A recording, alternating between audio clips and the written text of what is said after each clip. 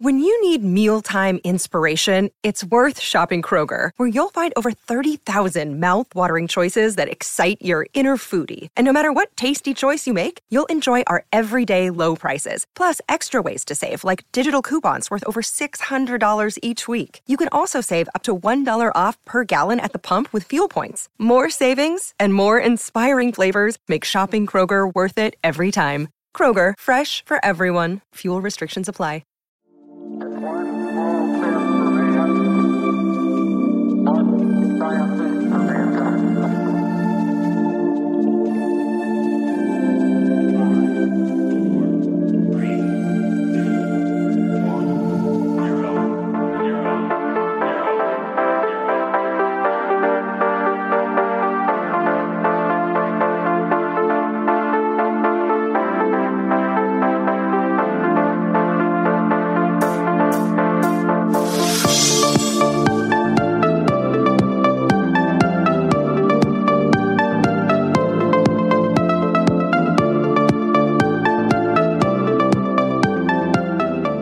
Hello, listeners, and welcome to Ohio Mysteries.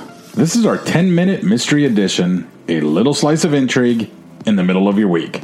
I'm your co-host, Steve Yoder, and with me is our storyteller and journalist, Paula Schleiss. Hi, everybody.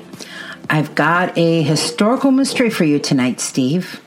So, Rear Admiral Richard Byrd, he's the man credited with being the first man to fly over the North Pole. You've probably heard that name, haven't you? Yeah, I did. Yeah. Well, he did this in 1926, and it made headlines around the world. I mean, the feat made him a household name. Here's the thing. In 1926, things like this were pretty much on the honor system. I mean, there's nobody there at the North Pole to confirm you made it. It's really up to you to convince everyone that you did. Almost since the day Byrd made that 1,500-mile journey, his claim has been disputed, and maybe never more so than in the past 2 decades after an archivist at Ohio State University turned up a long-lost diary that Byrd kept on his flight with some suspicious entries. And if Byrd wasn't the first man to fly to the pole, then Lincoln Ellsworth of Hudson, Ohio, was cheated out of a dream. I'm going with Lincoln. Already playing favorites. Right. You see, 3 days after Byrd's historic flight, Lincoln Ellsworth was part of an expedition that was the second group to fly over the North Pole. So before we go any further, let me tell you about Lincoln Ellsworth, and then we'll get to that mysterious evidence that has just shaken up the historic record. Outside of Hudson and outside the world of polar exploration, the Ellsworth name might be a bit obscure, but the folks on Hudson aren't likely to forget it anytime soon. Lincoln's father, James Ellsworth, was born in Hudson and became a multimillionaire at the turn of the last century. He built a fortune in banking and coal mining. Ellsworth kept a farmhouse in Hudson, an estate he called Evamere after his wife Eva. But his business interests had him living most of the time in Chicago. He also had a villa in Italy, a castle in Switzerland, and a mansion on Park Avenue in New York. But no matter how far he traveled, James Ellsworth never forgot his roots. When a fire ravaged Hudson's business district, James led the effort to rebuild it. If you've been to Hudson, no doubt you've seen that iconic clock tower on the green. I just drove by it about 20 minutes ago. Oh, well, there you go. He built that. And when Western Reserve Academy, the school he attended in his youth, struggled with financial problems, James stepped in to rescue it. There's a local elementary school called Evamere after the Ellsworth estate. And when Ellsworth died while in Italy, his remains were shipped back to Hudson to be buried at St. Mary's Cemetery. The town also memorializes the remarkable achievements of James' son Lincoln at Hudson High School, which took the nickname the Explorers. Did you know their nickname was the Explorers? I did not know that. It is, That's and it's for Lincoln. Now, Lincoln and his sister Claire were both born while their parents lived in Chicago, but when Lincoln was just 8 years old, his mom Eva died. Papa James was busy building his empire, so he sent Lincoln and Claire to Hudson to live with their grandmother on the farm. Reportedly, Lincoln was a shy and lonely boy who spent his spare time fantasizing about far-off adventures. He once wrote to an Ohio congressman suggesting the government try to fly to the moon in a balloon. And if they managed to achieve such a thing, he, Lincoln, would like to be a passenger. Representative Benjamin Butterworth even wrote back saying that while the suggestion was praiseworthy, he feared that task was probably beyond Congress's ability. Where Lincoln soared in imagination, he plummeted in academics. When he arrived in Hudson, he was sent to the public schools, but when he was tested, teachers put him in the first reader group. It was such a deep embarrassment that he grew to hate school, and eventually he cried until his father arranged for him to leave that school and attend his own alma mater, the private Western Reserve Academy. But young Lincoln couldn't make the grade there either. He ended up flunking out. So he was sent to finish high school at a boarding school in Pennsylvania. College didn't go any better. He flunked out of both Yale and Columbia. How did he get into Yale with horrible grades? Do you need me to repeat what his father was doing? He certainly had the money and the influence. Anyway, in his autobiography, Lincoln equated school to jail. Truth is, he longed to be outside doing rugged, adventurous things. Once he realized this, he gave up on education. He took a job surveying for a railroad out west. He herded buffalo. He climbed mountains. He prospected for gold. All of this made Lincoln happy, but he was a big disappointment to his father. Here's a sentence in a Wire story I found in 1925 that might have explained what James really wanted for his son. It said, "Himself a man who had won great wealth, the dream of his life was that his son should join him in the enjoyment and luxury and peaceful centers of old world art and culture." But Lincoln clearly had no interest in luxury and comfort. Their relationship strained over this. But Lincoln found the courage to brave his father's disapproval one last time. He had yet another career choice he wanted to try, that of polar explorer. Can you imagine your kid coming home and saying, guess what I want to do, Dad? That's as a father, that would be a little, hey, I don't know if that's the way you want to go. Yeah. Lincoln had taken a trip to Alaska aboard a steamer ship and was mesmerized by the sights. He wrote in his journal, "As far as the eye could reach stretched great masses of floating ice. How very lonely and desolate this waste of ice looks and feels.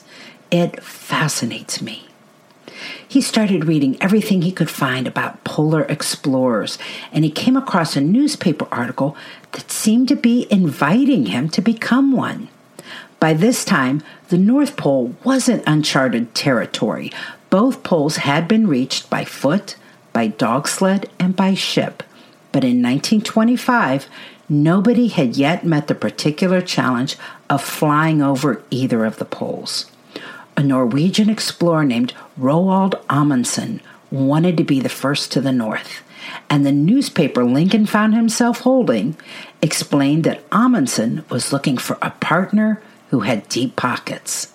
Amundsen, by the way, already had a superlative to his name. He had been the first man to reach the South Pole. He achieved it by dog sled in 1912. Anyhow, this was Lincoln's chance. He had the drive and he had the guts. And his dad had the money. I don't know if his dad's going to lend him the money. Well, you have to wonder, because I would love to have been a fly on the wall when Lincoln paid his father a visit and asked for nearly $100,000 so that Lincoln could fly to the top of the world. In today's dollars, I know you like these comparisons. I do. That would be like asking your pop for nearly $1.5 million for an airplane ticket. James Ellsworth, bless his heart, said yes. Well, at first. And so Lincoln made plans with Amundsen, but James came to regret his decision, and he started throwing obstacles in Lincoln's way. But he finally gave in. It was said that after James met Amundsen, he found his charisma just too hard to resist. And so on May 21, 1925, Lincoln, Ellsworth, and Amundsen made their first attempt at the pole. They were each equipped with a flying boat, a pilot, and a mechanic. and they left from Spitsbergen, Norway, the traditional jumping-off point for polar explorers. Taking an early flying machine to the planet's most frigid destination wasn't as easy as you might think it would be. 6 hours into the flight, Amundsen's plane engine gave out. For the next month, the world wondered what had happened to the Amundsen-Ellsworth expedition. They should have landed in Alaska the same day they left Norway because they were just flying straight through, but they never did. Many presumed the explorers were dead. And sadly, James Ellsworth died on June 2nd, not knowing his son's fate. Oh, man. I'd like to think that when James passed away and crossed over, he looked back at Earth and said, "Oh, that's where you are," because his son wasn't dead. None of the 6 explorers were. Here's what happened. When Amundsen's plane engine failed, they made an emergency landing. Ellsworth's plane followed suit, but by the time they landed, the 2 planes were separated by 3 miles. 3 miles of ice. In those conditions, it took 3 days for the crews to find each other. Ellsworth's plane sunk, leaving the 6 men with the plane that had the engine failure. They spent the next 4 weeks repairing the engine and trying to create a 400-foot runway on a moving sheet of ice by using shovels and the stomps of their boots. 6 times the 6 men climbed aboard the remaining plane and started the engine, and 6 times crashing ice floes undid their work. The night before their 7th attempt, Ellsworth had the watch. It was his job to patrol the ice they were on to make sure new cracks weren't forming.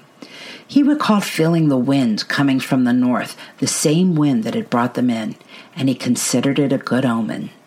That morning, the men woke up, climbed aboard the plane, and flew home.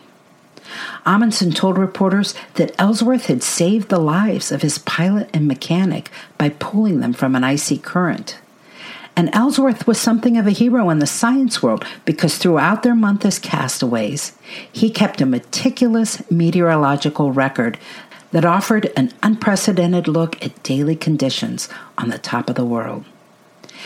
This failed attempt to reach the North Pole did little to dissuade the explorers. A year later, they were ready to try again.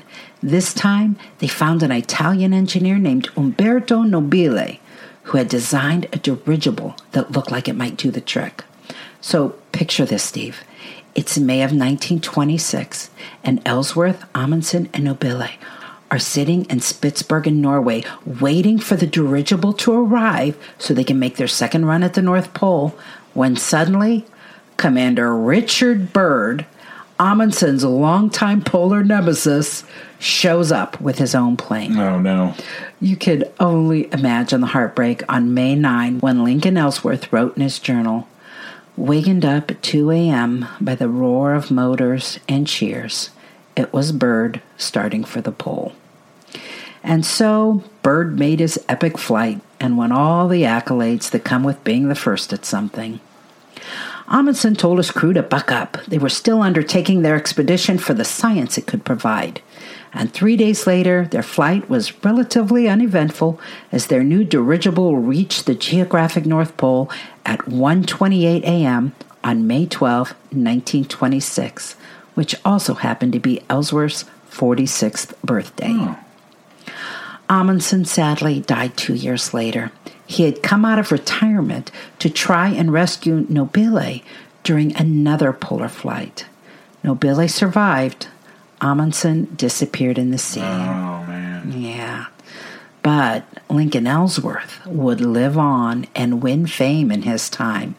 He continued to be a polar explorer. He led expeditions to the Antarctica in 1935. That made him the first man to fly across both poles.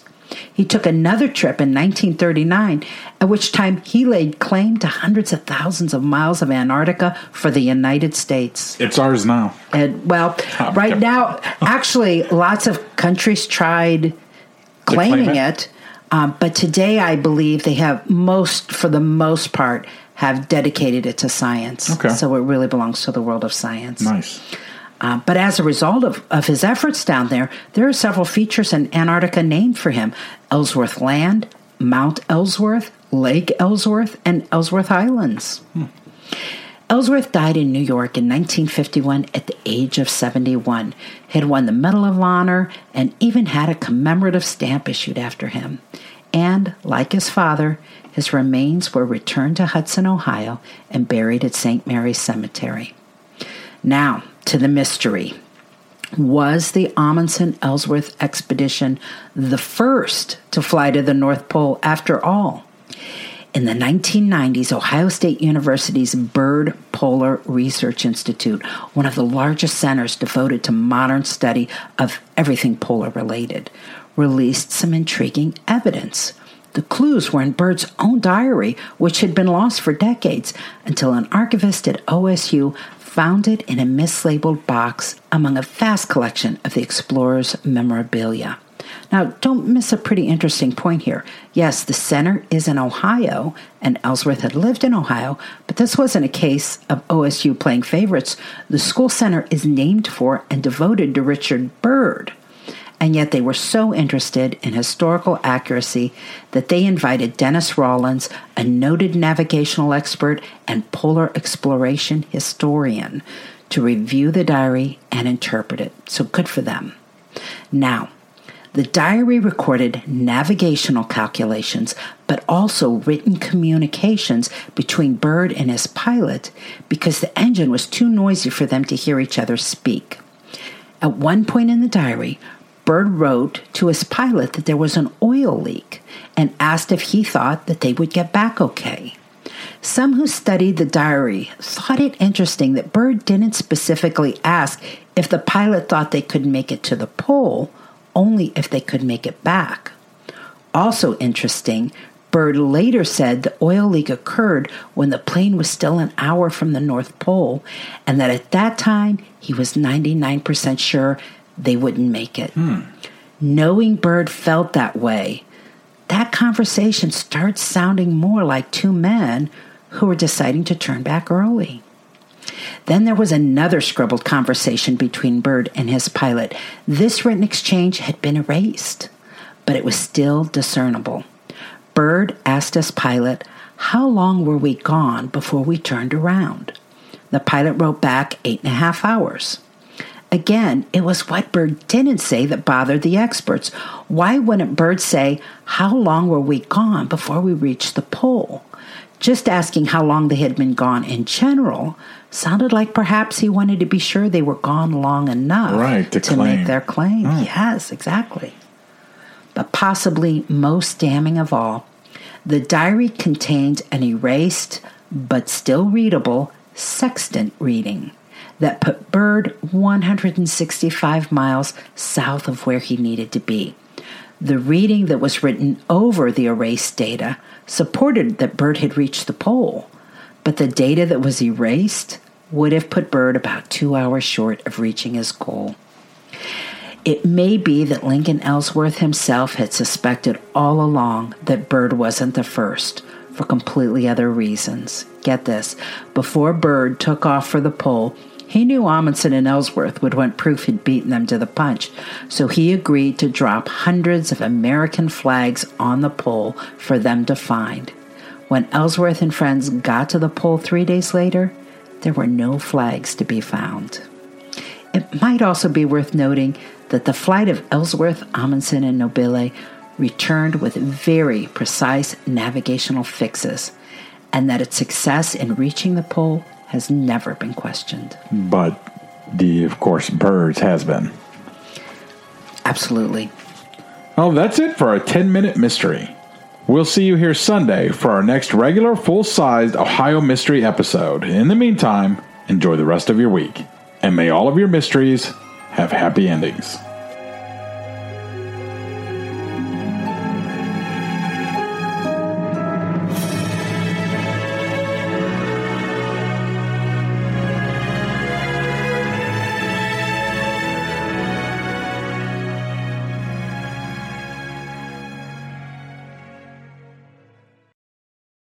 Anatomy of an ad. Subconsciously trigger emotions through music. Perfect. Define an opportunity. Imagine talking to millions of people across the U.S. like I am now. Identify a problem. Creating an audio ad is time-consuming. Offer a solution. Utilize cutting-edge AI. Imagine creating all that in under 30 seconds. Well, we did to create this ad. To learn more about AI in the audio industry, download the white paper from audiostack.ai.